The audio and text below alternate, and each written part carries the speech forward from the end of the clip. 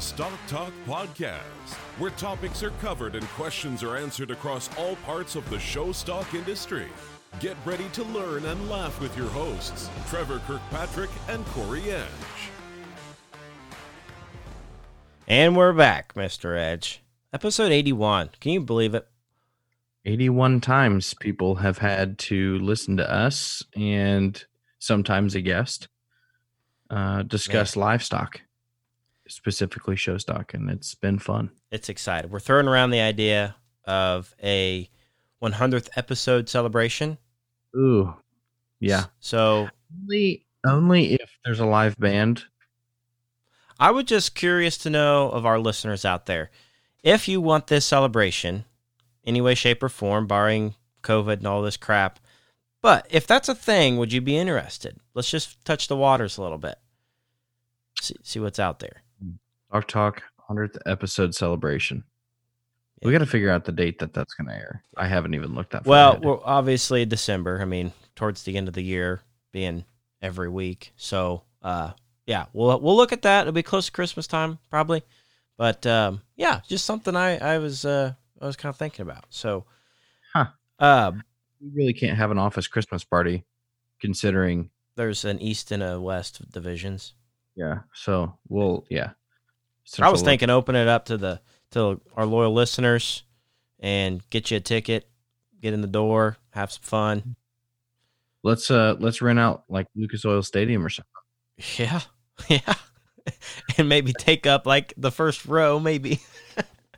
We'll have somebody parachute in with an American flag. We'll get Cody Johnson to sing the national anthem. Oh boy, now we're talking.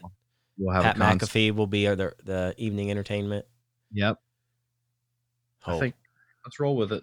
sweet. Somebody send us your ideas. Donations too. Speaking of donations, you know what you should donate your time to today? I think I know where you're going with this. Getting on WaltonWebcasting.com. Oh, so clutch. So I was at OYLE for a little bit, and I had to get back because I haven't spent much time at home, which we'll discuss later. Had one crazy week.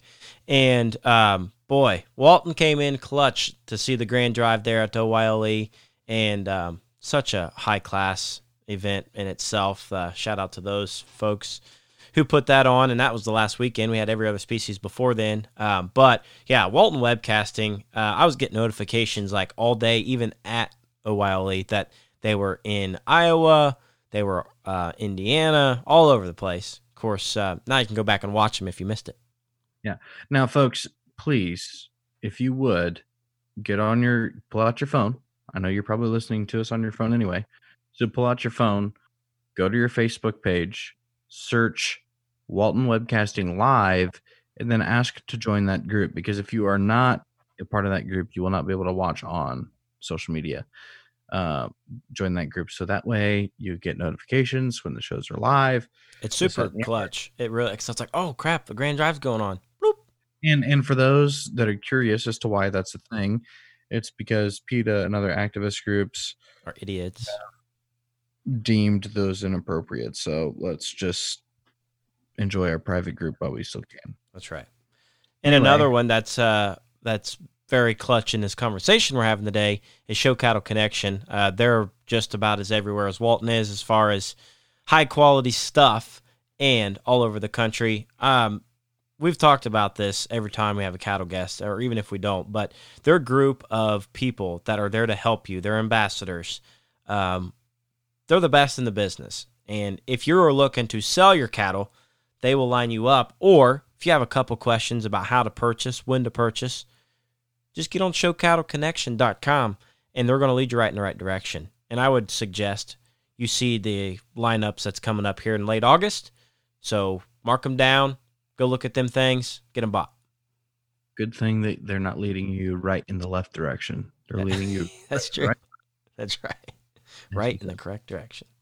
Yeah, so I had one hell of a week, and it was pretty interesting. I was kind of all over the place. So as you know, we were in Walton, Indiana. Of course, I don't know what the hell I was thinking. We were in Walton Tuesday, but we did our episode on Wednesday, and in our episode, I said we were at two places at once. Not really.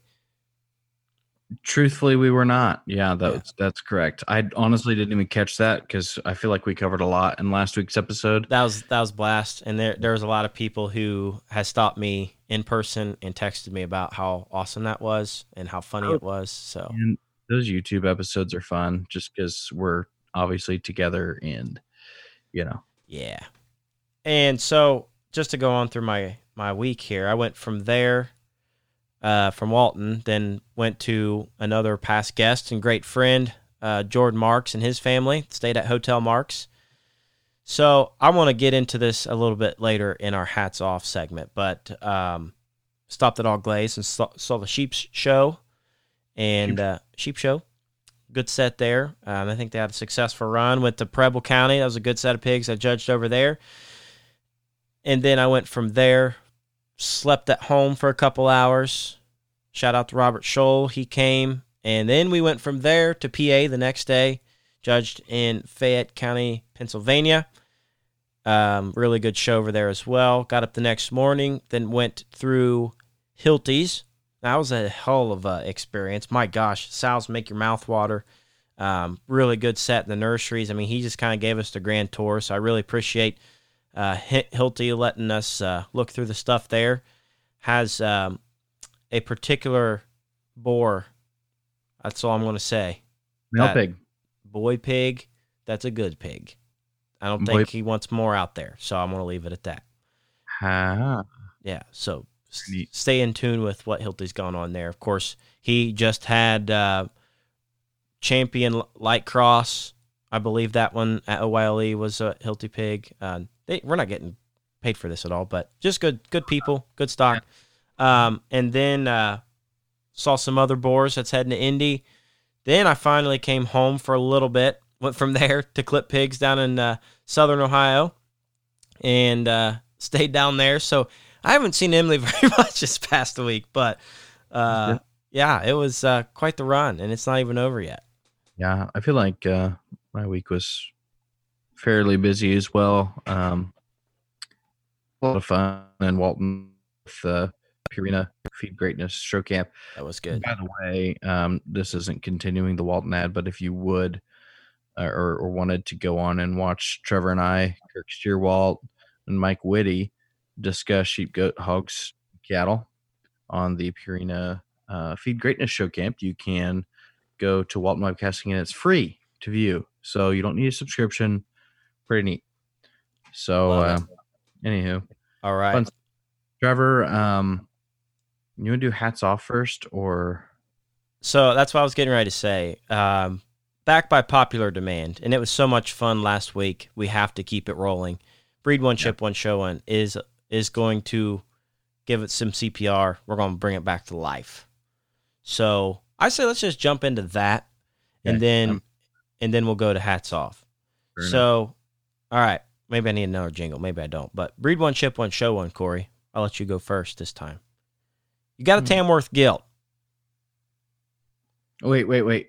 This if I remember right, you were telling me this Breed One, Chip One, Show One is going to be like flipping the script a little bit compared to what. Yeah, you'll find out pretty quick what what we're going for here.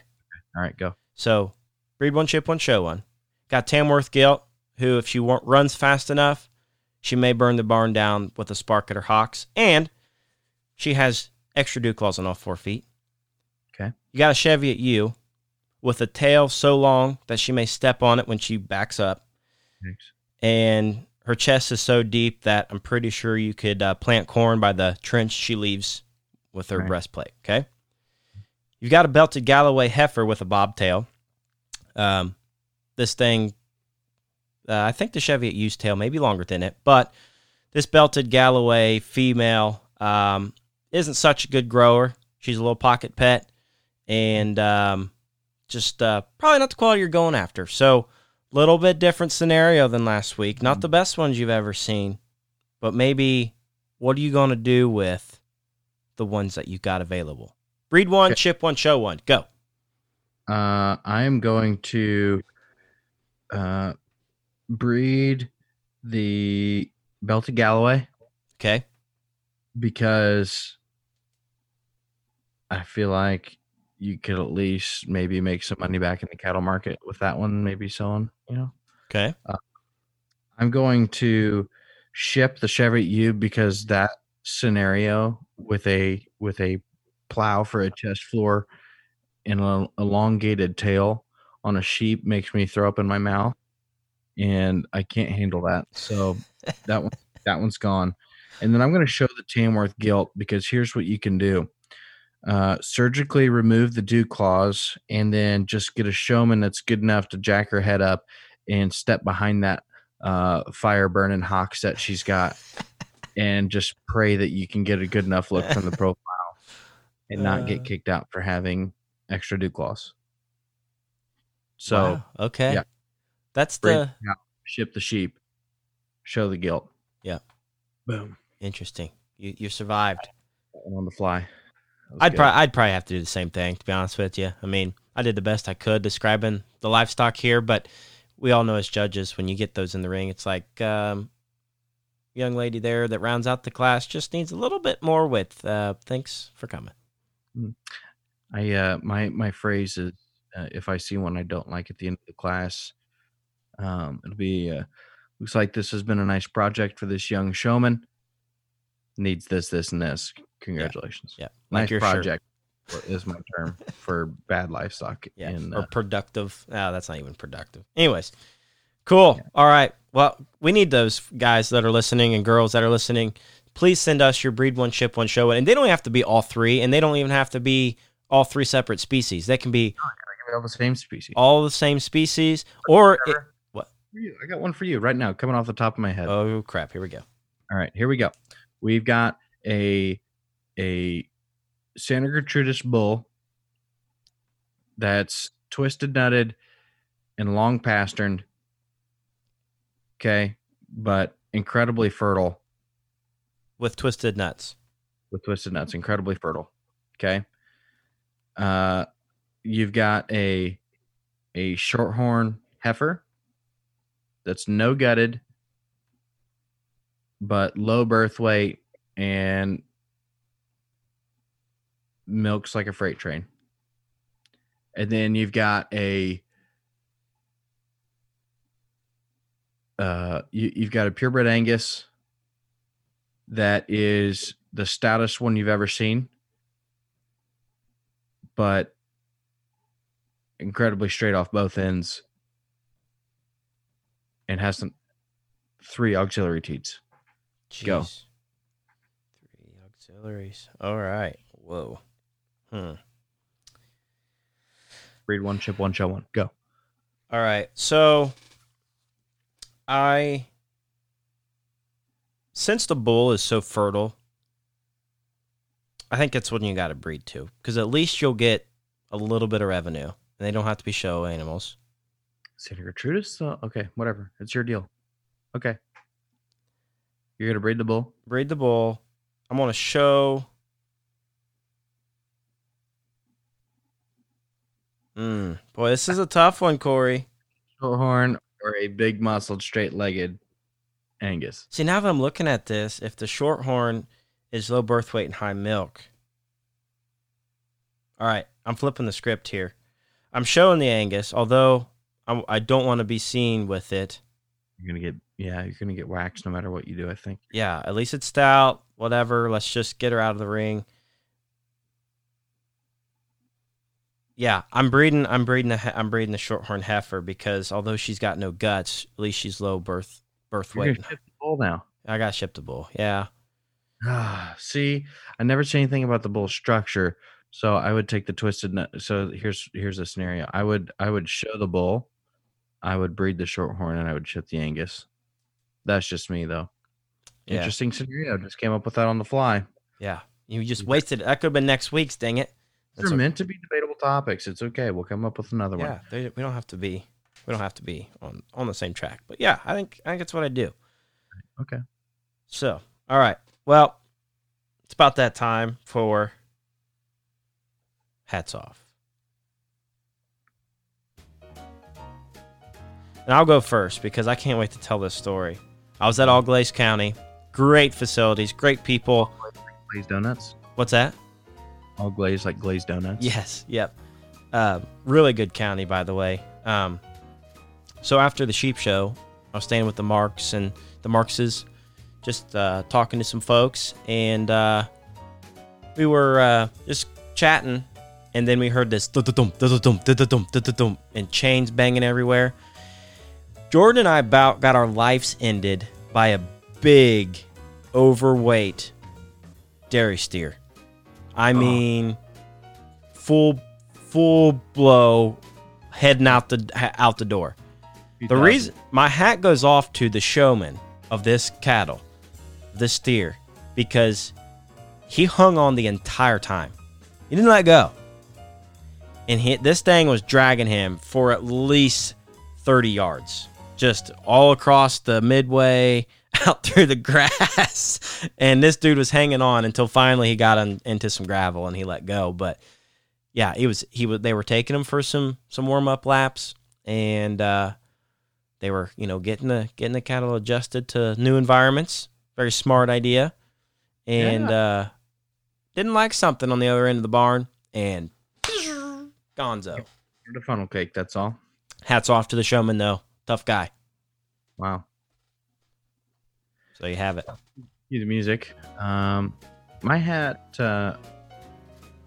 goes off this week because I had an opportunity to be at the first weekend of the Indiana State Fair Livestock and Project Showcase. Mm-hmm.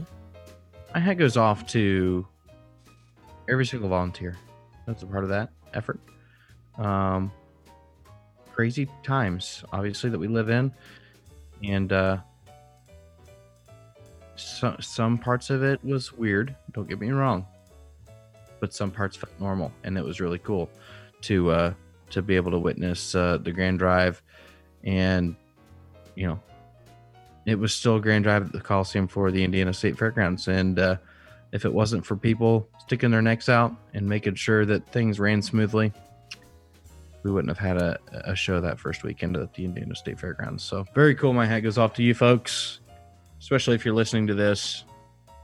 Thank you. I felt compelled to say thank you every time I saw somebody in a blue shirt, and not just like a random person, but somebody that had the Indiana State Fair logo on their shirt. Because I don't know if they were being thanked or not, and if they were, great. If not, I feel like I did it. So yeah, there you go. Yep. Well, that excellent hats off is of course brought to you by Fierce Threads. We love our guys at Fierce Threads. Sure if you got your apparel line ready to be made, it needs to be done by Fierce Threads and the Big Paw Lifestyle Company. Load up on that. Get ready for the fall. Their stuff is amazing. Fall, y'all. All right, Corey, who do we got on this week?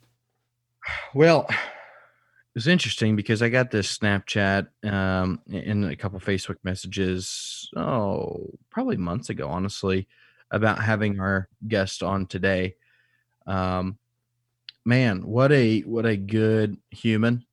Just, really, really intriguing, thought-provoking conversation is about to be had with a man that flew cross country to find a heifer that was a show heifer of the decade nominee.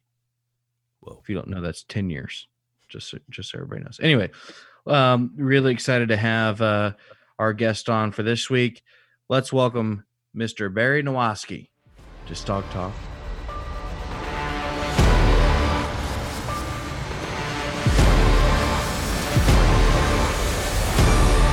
Corey, I'm pretty excited about this weekend. This was your lead this time. You, not that you don't do other guest lineups in the past, but this was all you. I had minimal to do with setting this up. So how about you take the reins to begin our episode, and we can introduce our great guest that we have this week. It's a little weird for me, but glad to do it. Thanks, Chad. So, Barry, let's get started. I mentioned off air that there were several Snapchat requests and Facebook messages about getting you on the show and getting a little bit of your background and maybe different topics we can cover here. So if you would, for our listeners that don't know who Barry Nowatzki is, give us a little background about yourself, where you're from, and kind of what you do for a living. Well, I'm I'm from Michigan City. The actual farm that we run our operation off of is where I grew up.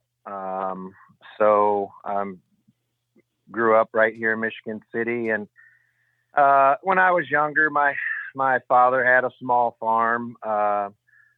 He had some shorthorn cattle and really, didn't do it to a very high level.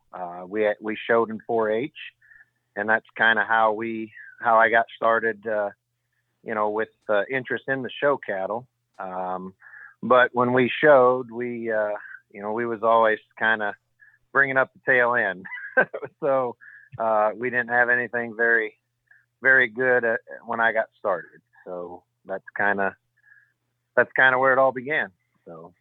So with your interest in show cattle, like you said, kind of grew up showing shorthorns and stuff, and maybe some other things. What or who, I should say, was kind of instrumental in getting you involved to the level that you are now in the cattle industry?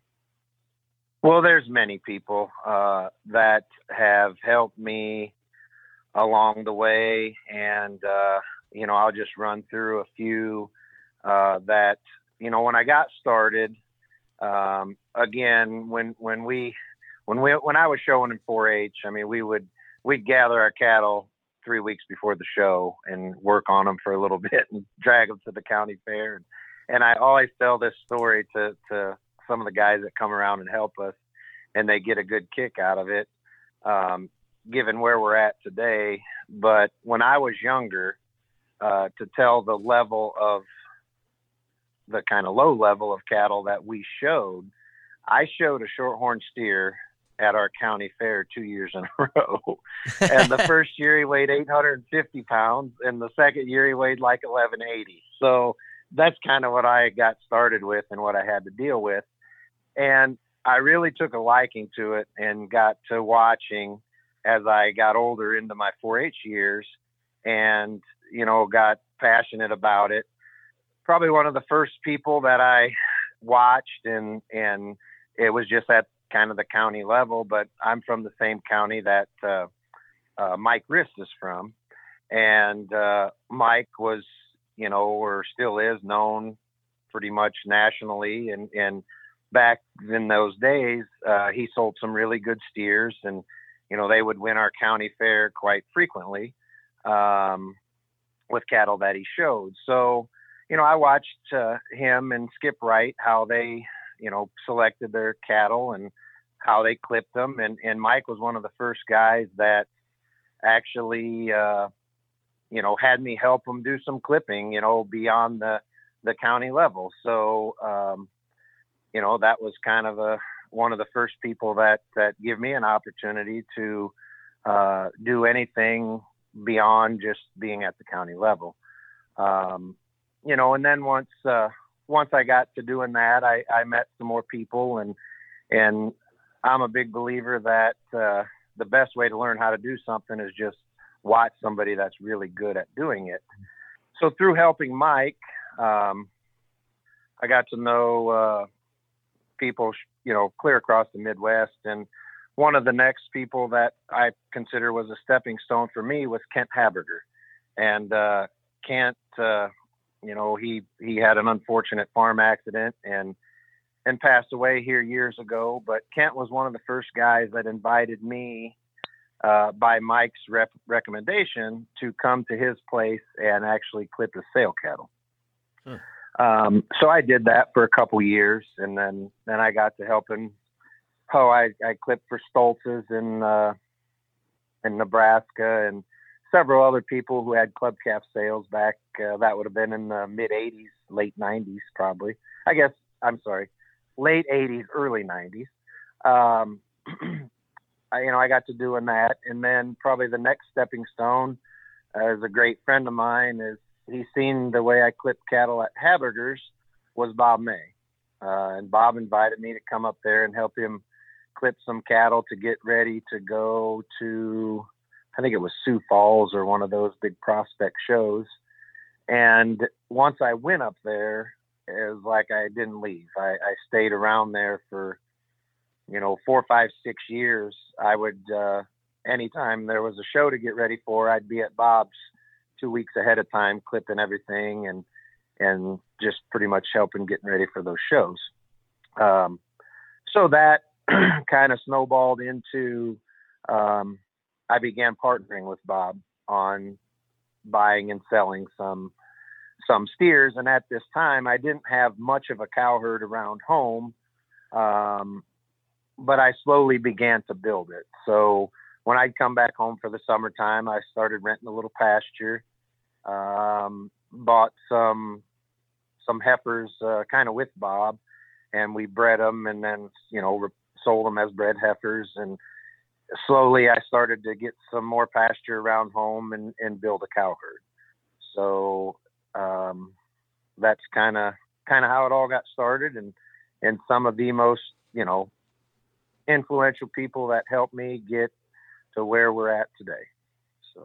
So would a lot of those cows that you had purchased with Bob, did some of those end up integrating into the start of your cow herd, or were those just strictly, just kind of trading and selling some bread?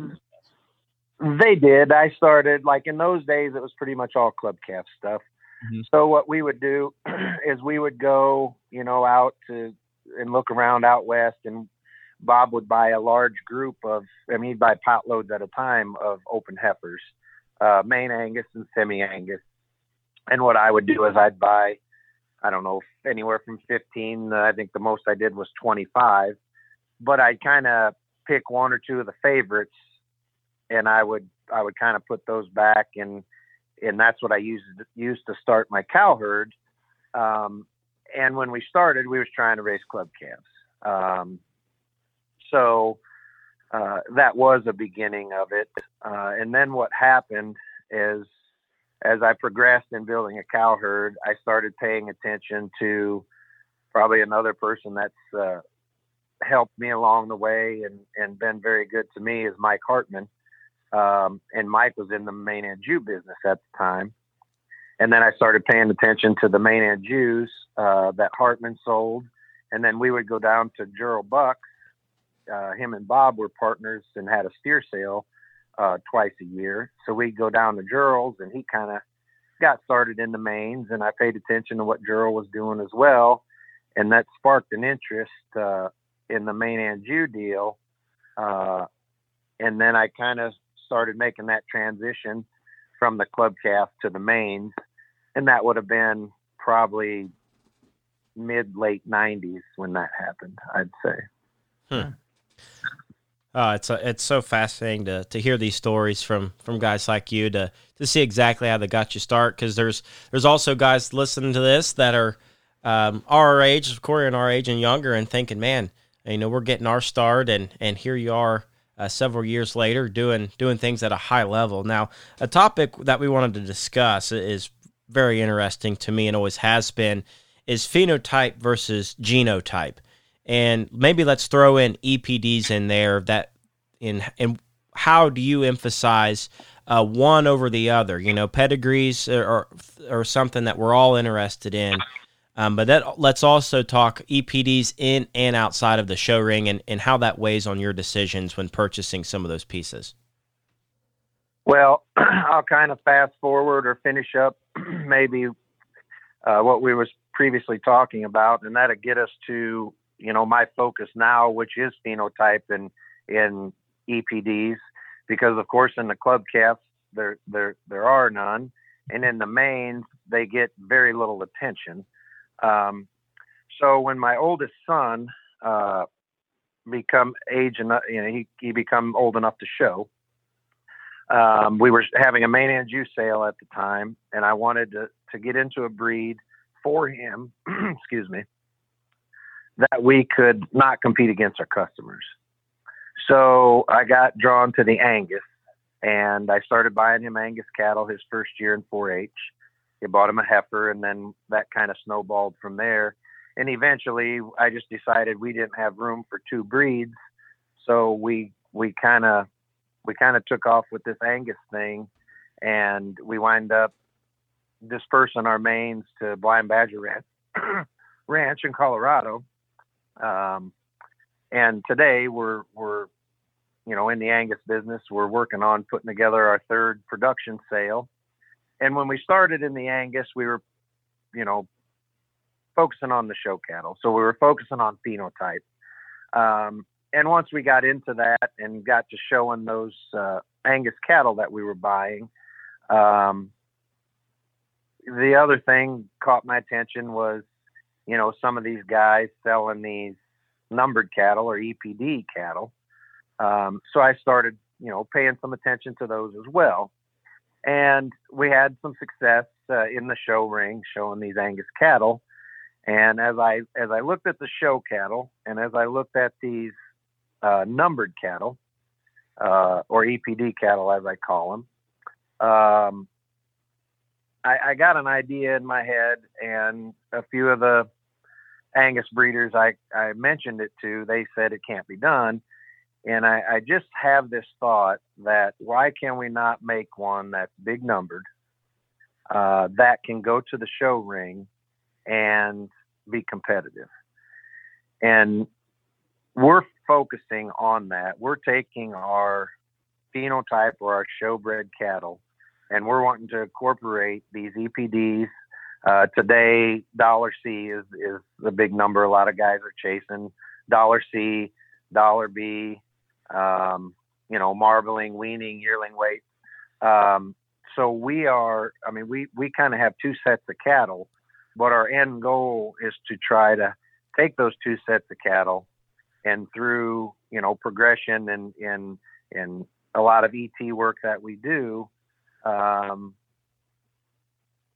blend those together to where we have cattle that are good enough to go to a show, say at Denver, and be competitive and maybe ultimately try to win a show like Denver with an Angus female that's $300+ C. So I know that probably don't get into little details about the EPDs, but in our program, we want to try to combine both. And I know it's going to be difficult, and I know it's going to take some time, but I think we can breed these cattle and focus on, big numbered, big EPD cattle, cattle that DNA really well, but also make them have the type of phenotype that the show crowd is looking to buy. So it's an interesting breeding strategy, and something that obviously some of those other breeders that you talk to struggle to kind of relate to or think that it can happen. And the reason I wanted to talk about this is specifically because knowing and hearing through others that emphasis on trying to blend the right phenotype to be competitive in the show ring, like you mentioned, and yet still having the numbers that, the commercial producers are really chasing after. And is that something that prior to, this thought process, I guess, did the show ring, in your opinion, need the EPD cattle like, I guess these commercial outfits would like, or, did they lose track of it because they were trying to make them, phenotypically more impressive? What's kind of your thoughts on that? Well, I think in the show ring, and I think you could take this, not just the Angus cattle, but I'll go back and I'll include the mains and let's even throw the club calves in there. I think if these breeders that are raising these cattle for the show ring keep them functional and keep them, how should I say, just because a female has more of one particular trait, say bone or body or muscle, doesn't make her good. If Right. she is just complete and well balanced and fault free, in my opinion, this is what makes them good. And there's, in my opinion, also, there's far too many guys judging these shows that do it on single trait selection. I mean, they're out there and they want the coolest necked one or the biggest boned one or the biggest bodied one.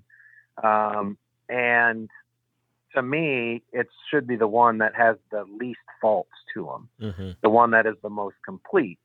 So in saying that, if we can get a functional cattle in the show ring, they're going to work back in the commercial deal too.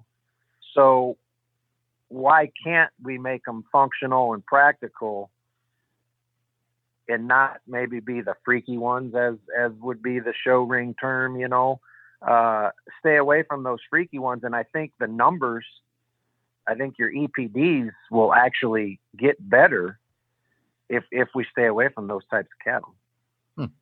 Because I think there's some correlation there between practical cattle that will work in an everyday operation and your EPDs. I really do think there's a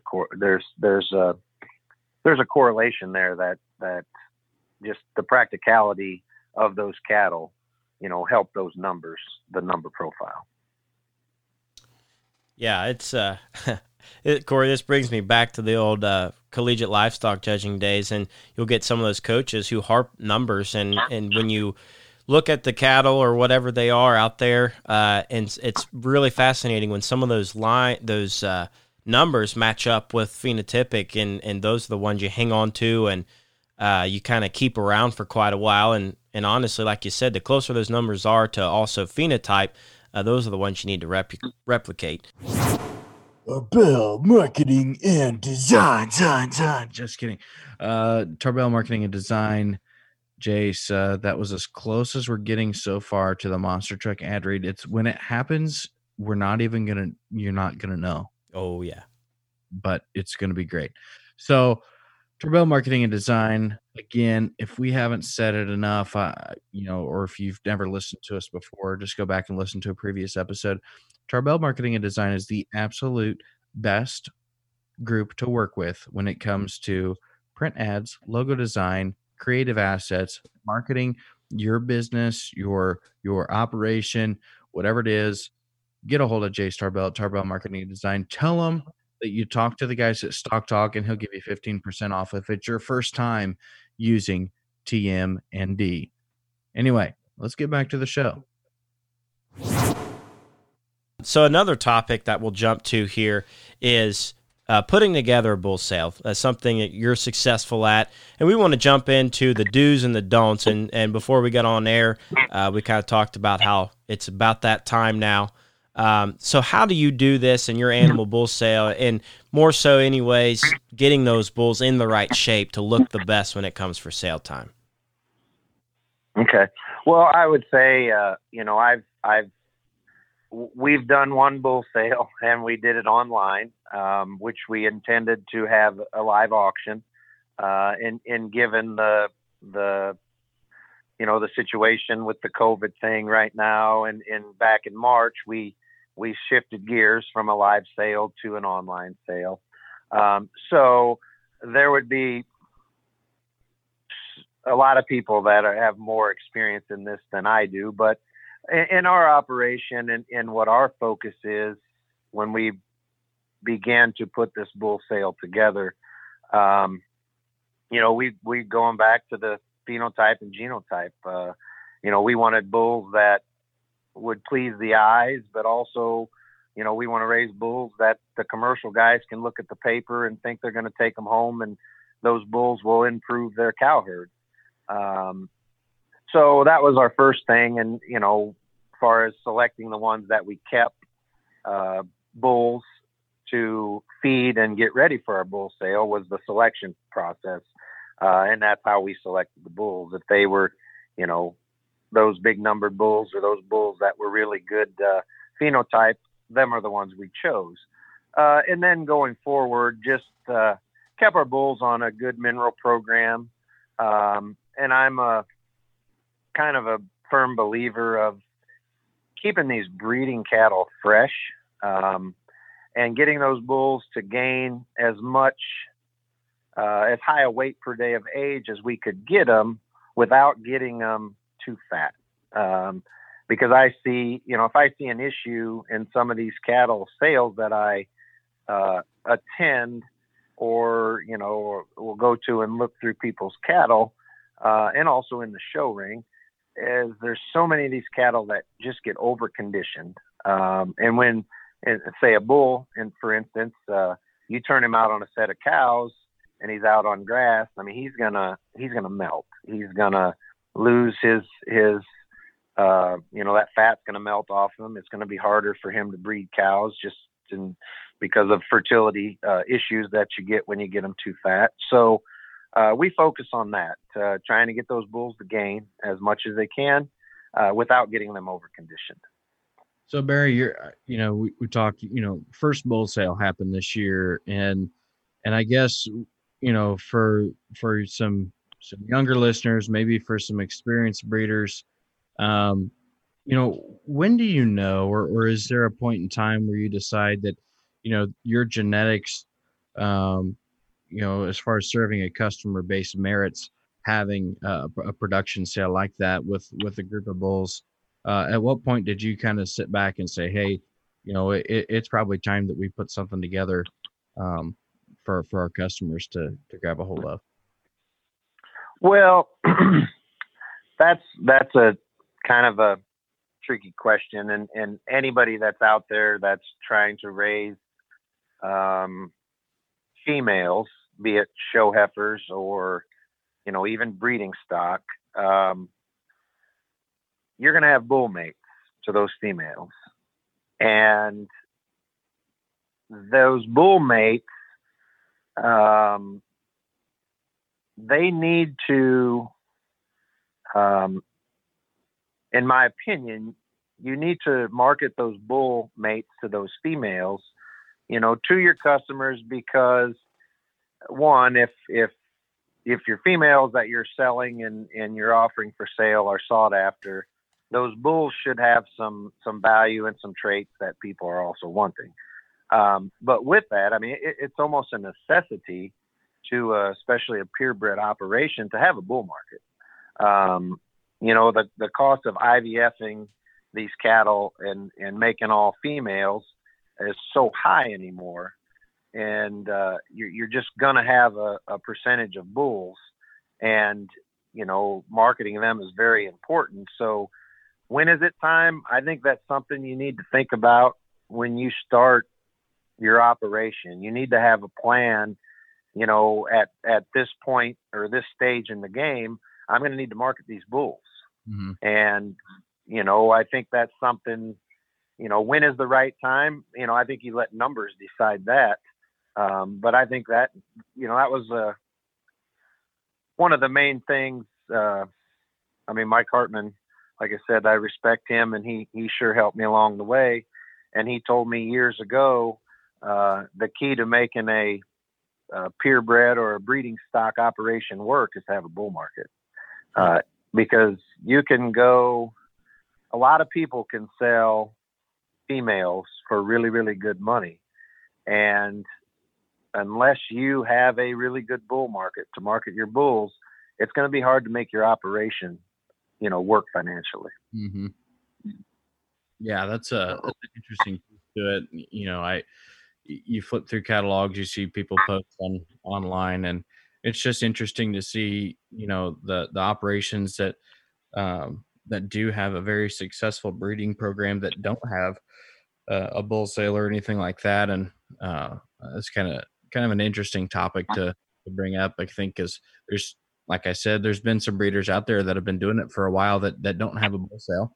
And probably part of that too could be, a bull market issue, or, just depending on your location, things like that. But really kind of an interesting topic there. Yep. So next subject will probably be a little bit of a fun one because of just the story and the run that this particular heifer's had.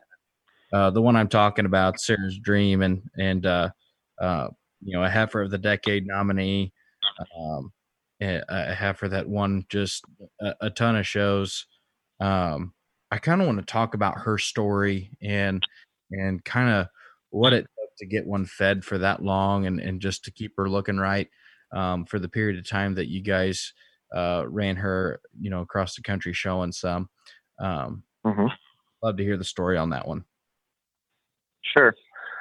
Well, that heifer, of course, Colburn out in California raised her, and it seems like there's no secrets in this. You know, when it gets to be fall and there's a good one somewhere, people hear about them. And you know, I heard about that heifer, and I flew out and looked at her and really, really liked her. So we wound up buying her and brought her home. And when we got her home, I think we knew we had something really, really special. And we kind of, at that point, we weren't doing a lot of the jackpot showing with our Angus cattle. We kind of focused on, you know, the ROV Angus shows, the Junior National, and that sort of thing. So when we got her home, we kind of geared her up from the time we got her back to get her ready to take her to Denver as a calf. And like I mentioned, you know, with feeding the bulls, we always try to keep our show heifers maybe just a little on the greener side, and that helps make the long haul. That helps getting one ready to show in Denver as a calf. And like 5116 did, she showed there as a calf, she showed there as a big heifer. And one of the key points of doing that is to try to never get her too fat. Mm-hmm. So we geared her up. We showed her in Denver as a calf that first year, and she was very popular. She won her division. After that, we wound up taking her to Fort Worth, where she was reserve champion. And then we kind of stayed the course and went to those, you know, ROV Angus shows. I think we went to Baltimore after Fort Worth was our next show. We left her at home, didn't take her to the Indiana preview show, just so she'd be fresh, and we didn't have to get her, say for the Indiana preview show, you know, we didn't have to feed her a week before or so to get her looking 12 o'clock for that date. We kind of just focused on that Junior National, and it just happened to work out for us to where, you know, she looked the part that day and at Junior Nationals. And but that was the kind of target that we had up to that point. So when we would come home from those particular shows, we would focus on, like, after Junior National, okay, we sit back and we're like, okay, we're going to go to Kansas City, or I'm sorry, we had the state fair right after that. So we come home from Junior Nationals, we adjusted her feed ration to maybe pull her back a little bit. That way we could try to keep her as fresh looking at our state fair as she looked at Junior Nationals. And every time we'd show her, when we'd come home, we would regroup, look at what our next target was, and just kind of change things up and see what we needed to do to have her ready for the next one. So the main overall key, like I say, you know, even when she was a calf going to Denver, I mean, you want them to look their part, but you don't want to ever get them overdone, because it's very, very hard to freshen one up if you get them too far along in terms of condition. Now, I do want to get a little technical, because I would love to know, if it's not locked up in a secret box somewhere, I would love to know how you keep one together. And I know, like you just said, it's a matter of they're green, and then you work them up through their maturity. But as far as feeding those, traveling all over the country, and still hitting your target show, for maybe the inexperienced feeder, what's the groundwork that they need to build off of, and what kind of ration do we need to make sure these cattle have? That way they stay fresh and they don't melt when you get them back. Well, I've preached this for years to people that I help feed, even back when I was helping people come up with rations for steers to show at state fairs and at Louisville and Kansas City. Keep it simple. With females, you know, they need to have a high fiber diet. It needs to be a balanced ration with, you know, I'd say balanced ration and maybe even a higher protein ration than what you'd normally feed. And that'll help, keep some of that fat burnt off of them. But I don't think there's any secrets to it. It's just, high fiber, balance the ration. If they start to look like they're getting too much condition, you need to back them off even more in terms of their energy. If there's some energy in the feed that they're getting,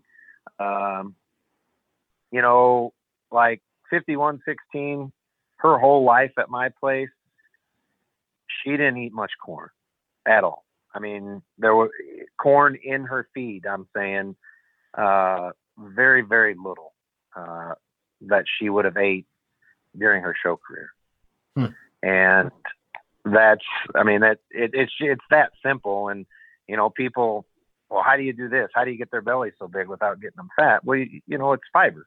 And I don't think it's a big secret. I think there's a lot of good cattle feeders out there, and they're doing the same thing we did. Some of those people choose to get them a little more fleshy than what we maybe do. But that's just they can do that at their discretion. But also I've seen some of those guys get them too far along, and we've done it too. I'm not going to say we haven't.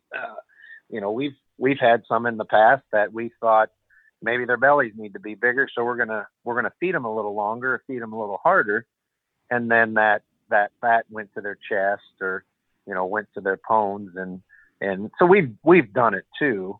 So I don't care how experienced you are, you can get one too far along, but just keep it simple. And that's what I used to tell people with steers. And I think, the females is the same, a high fiber diet, a lot of hay. These females, when you have them at home, get them in a big lot where they can exercise. That's what we do. We just try to keep it simple. No doubt. So, okay, I gotta know, you flew here to California to look at this heifer.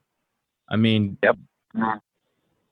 Did you, when you first saw her, was it like I gotta have this piece kind of feeling, or what was, I just feel like you can't go in and buy a heifer like that without just really,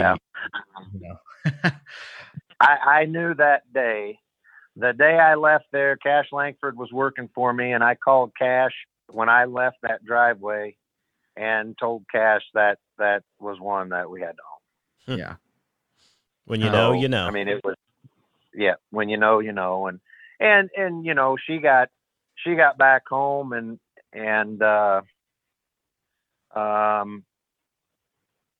probably the only time that heifer did not look, probably I'll say it this way. When she looked her worst was the first 5 or 6 days after she got off the trailer ride from California. And once she got over that ride, we re-clipped her. She had been clipped, and then her hair had grown out for about a month or so, or 3 weeks. And, we re-clipped her. And from that point on, she really never had a bad day. Wow. The good ones don't, it seems. Yeah. And I remember when we showed her at the Indiana State, Austin showed her at the Indiana State Fair. Chan Phillips was one of the judges, and that heifer would stand there, and I've not seen very many like her. Austin wasn't even holding up on her head, and she was just standing there with her head held as high as she needed it to be, and just standing there chewing her cud. And till today, you could drive out in the pasture and she'll walk off and give you a profile shot and hold her head like that. And Chan said that day, she knows she's good. Yeah.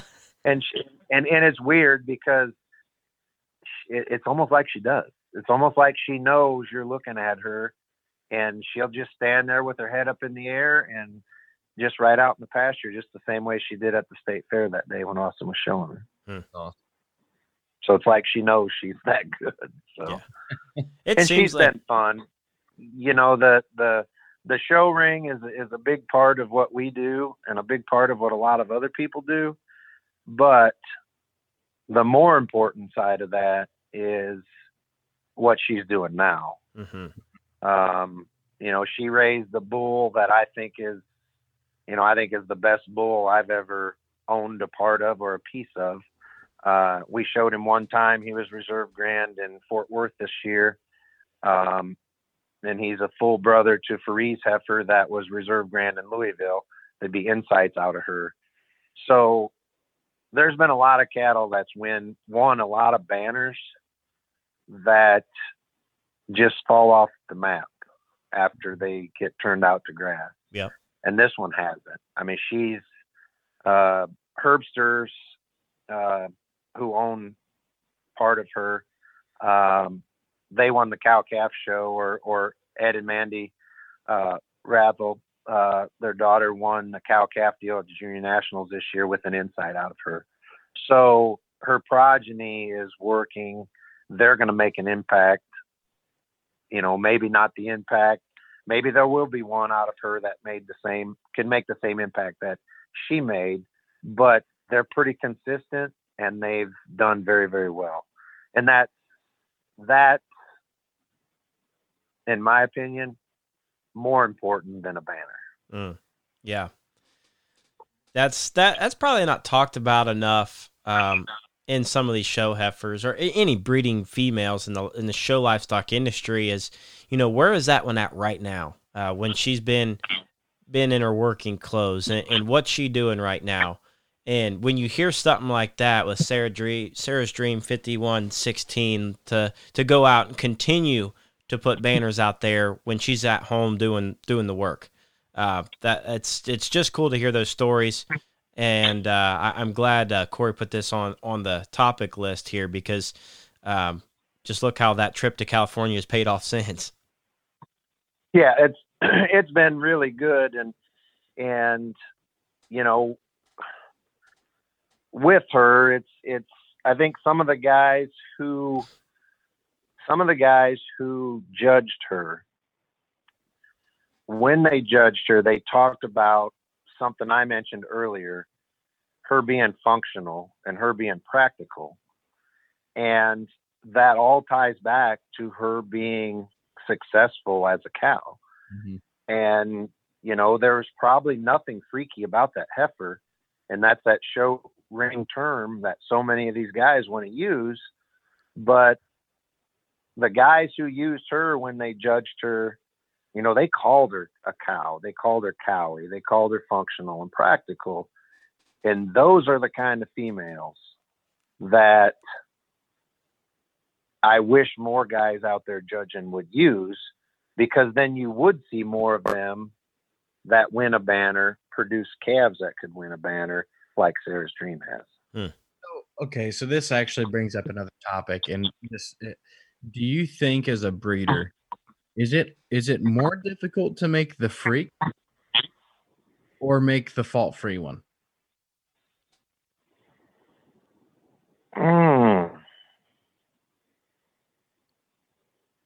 Well, I think it's more difficult to make the fault-free one. Because you have to take, genetics is a big part of it, but then also your environment. Right. From the time that baby calf hits the ground, everything needs to go right. I mean, there's probably been so many, we've probably had them here that's hit the ground that have been, super fault free and functional, that maybe the calf got hurt. Maybe the calf recip cow didn't milk well. I mean, there's so many things that tie into that. And I don't know, the freaky ones, you almost have to breed to make that kind. Mm-hmm. And I mean, I guess that's just something we don't try to do here. I mean, we try to make them good, but we don't try to make them, we don't necessarily have to have one trait that is just way out there freaky. So So I guess to me, it's harder to make the fault-free one because that's what we're trying to make, I guess. Right. So that's why I would answer that way. That's a good question, Corey. I think it was a stumping. Yeah, that's a very good question. And, I'll go back to the days we were trying to raise club calves. And I guess this makes me think about your question a little more, because then we were probably trying to make them a little freakier than what we are now that we're raising breeding stock. But the problem we had back then was instead of a 97 or 8% calf crop, we were lucky to have a 70% calf crop trying to raise the freaky ones. So that's a tough question. And I'd say you could ask 10 people that question that are raising cattle, and they're going to probably 5 of them are going to tell you one way and 5 the other. So it's a very good question. It's an interesting debate.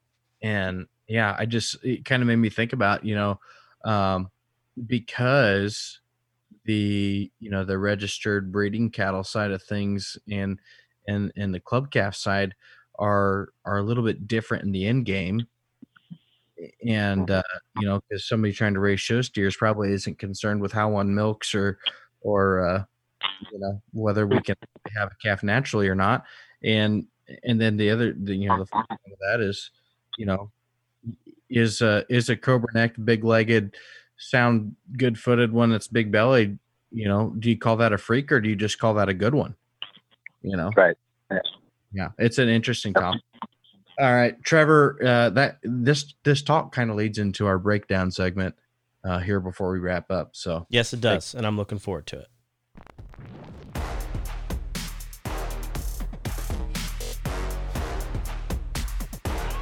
Brought to you by Brad Howe Ford. We love our friends there in Kokomo, Indiana. Killer lineup. I was dabbling on their website because guess what? I have to do more work on my truck. So low-hanging fruit, once again, Brad Howe Ford. And so should you. If you are in the market for an incredible vehicle, Brad Howe Ford is the place to go right there in Kokomo, Indiana. All right. Thank you, Brad Howe Ford. Trevor blew out back into his pickup before we headed to Des Moines for the Big Pig show, and it was kind of an interesting trip there. And I also found out this morning that I've got a cracked rim, so there you have that. Nice vehicle. So you're either paying for them or enjoying them. Yeah, I guess that's what you do when you drive 30,000 miles in a year. Yeah. So you probably should look into getting some rental vehicles, just a side topic. Anyway, yeah. Barry, we're gonna break down donor cows, and in this segment, we just kind of pick a topic and we break it down a little bit further than just saying, oh yeah, the XYZ reasons is why you should do this or think this way. So we want to break down the donor cow because breeding and selecting females that you want to build on is not something that you should take lightly. And in your experience with some of the females that you've been a part of, what goes into the selecting of those donor cows, and then on top of that, how do you evaluate just how much you want to put into one? Because there's lots of opportunity to flush multiple times and continue a legacy of one. So I'm going to leave the floor to you. The way we do it is any of these cattle that we've shown, after they have their first calf, we'll flush them a time or two. And depending on, what their first calf looks like, we might go, we might keep going. And, we just talked about Sarah's Dream, and we just had such high hopes for her, that, we started flushing her and we haven't stopped. We like our donor cows to carry a calf at least once every 12 months. So what we do is, when we select those cows, we will leave them open and flush them for 1 year, and then we try to get them bred back. But during the selection of them, it goes back to your phenotype, genotype. you're trying to raise show heifers, and if you have a particular mating, say you showed a female and were successful, and you knew potentially this female needed or could use just a shot more muscle, and you had a bull in mind, that you think that mating could generate you some revenue, then in our program, that's kind of how we do it. If we think we could mate that female, basically to mass produce progeny out of that female, then that's what we do. Mm-hmm. And we will do them. We will give them a chance. And I mean, we've had cows here that we flushed at one point, and they've got overshadowed, and 5 years later, we put an egg in them because we've progressed, or that cow did not do her job. Mm-hmm. And I think the biggest mistake people make when it comes to donor cows is if they're not working, don't flush them. If you're making embryos that you don't want to put in a recip cow, then why are you flushing that cow?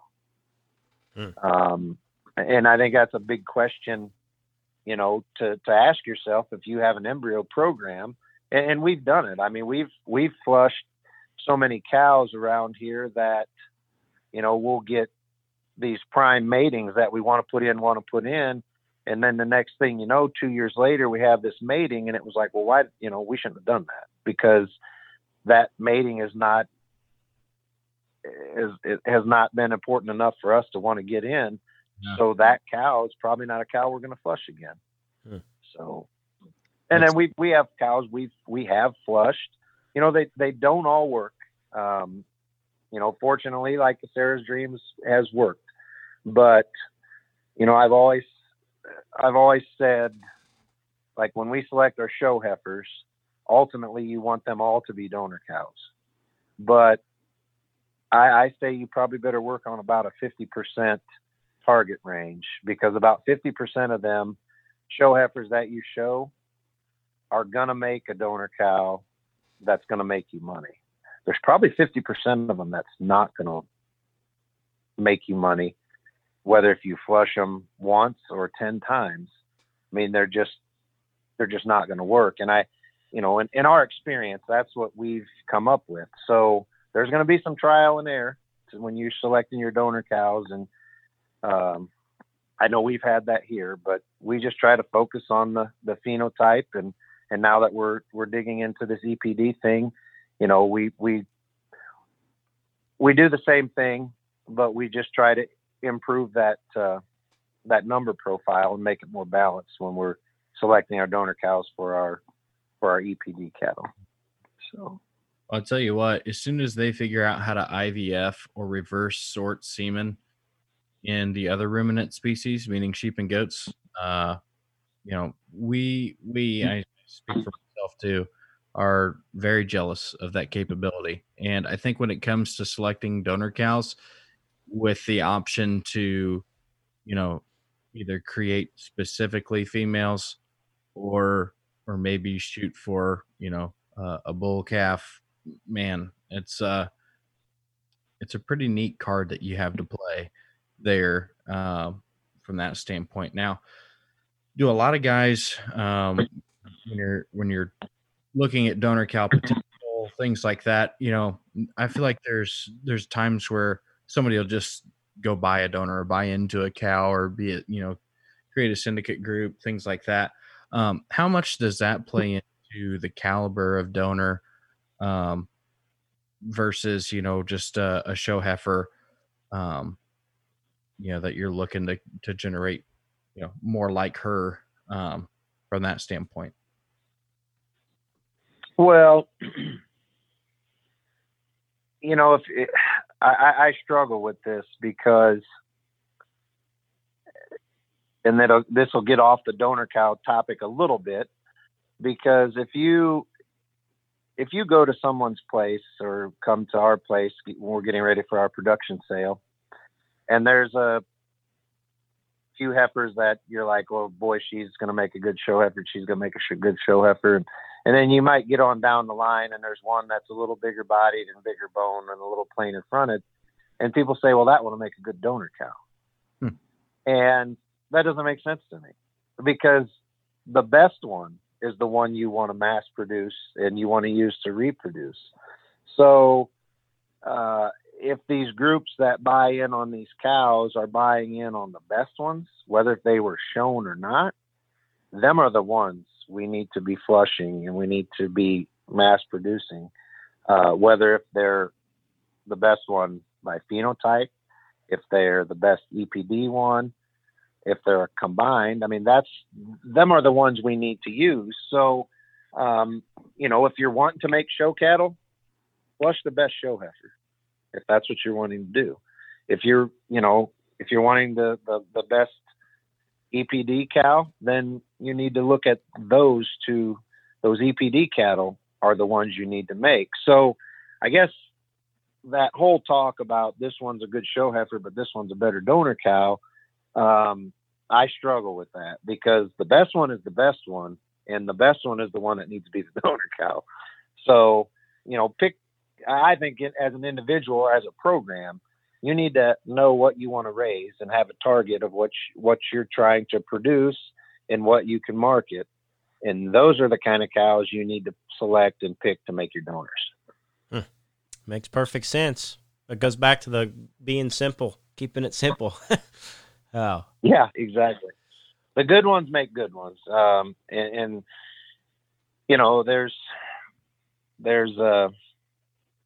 We've said it around here for quite some time. You buy a $2,500 heifer and you take her home and make a cow out of her, and you're probably going to raise $2,500 calves. And so the ladder progresses, so does your potential. You buy one for twice that much, you're kind of setting your bar with the cow that you choose to be your donor cow. Right. She's only going to allow you to get so much quality, and then that's all she's going to get. You're going to be able to improve her a little bit by the sires you choose, but you're not going to be able to take one that's, she's only going to have so much potential, and therefore the quality you choose in your donor cattle, you're only going to be able to improve them so much with the mating that you pick. Right. So Legacy Livestock Imaging is a proud sponsor of Stock Talk Podcast. Guys, I'm so proud to be friends now with Heidi and her wonderful husband, Charles Anderson. They not only are great supporters of the industry and the podcast, but they're doing great things in the photography arena. If you are interested in senior photography, wedding photography, or just need your livestock pictured, whether it be at a show or in your operation, Legacy Livestock Imaging can do it all. Go to legacylivestockimaging.com and learn more today. Let's get back to the action with Barry.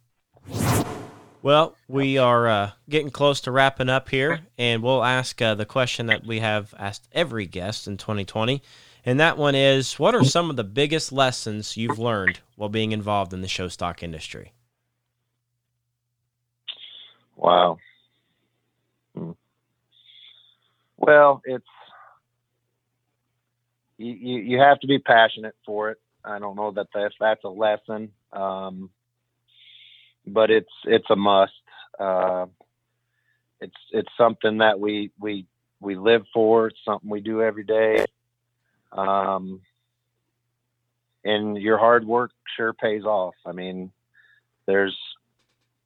we've been fortunate in terms of success in the show ring. But I think we've learned that success has come from a lot of hard work, whether it was myself or, the many people that's helped us along the way, as far as doing the work at home before you get to the show. That work pays off, and it's hard to wind up at the backdrop without putting that work in. It doesn't happen very often. So, I'd say that's a pretty good lesson, and something sure that we've learned in the show industry, that, you're going to get out of it what you put in it. Mm-hmm. So, definitely. Yeah. And just something you touched on earlier about the younger people, and where I was at one time, helping the people that helped me throughout. I mean, you just always gotta want to better yourself. And, we've had many, many good people come through here that's helped us throughout the years. And I appreciate every one of them. And a lot of them have left here to go on to be successful themselves. And I think that's awesome. And that's what this whole thing's all about is, if you're 18, 19, 20, 25 years old and you go to help somebody and eventually want to get to where they're at, that's the drive that you have to have. You have to always want to get better. And if you don't, you're going to hit a wall, and that's where you're going to wind up. So, I just wanted to say that, and say that I appreciate all these guys that's been here, that's helped us throughout the years. And, it's been good, and we appreciate everything they've done for us. You bet. Takes a village, as they say, to continue success, and we wish nothing but the best for you guys as you continue to push forward. And thanks for jumping on the show today with us. We've been it's been good conversation. Hopefully folks are debating back at home over some of the topics we talked about, and I think that'll be that's what this whole thing's about. So, thought-provoking stuff from you, and appreciate the time.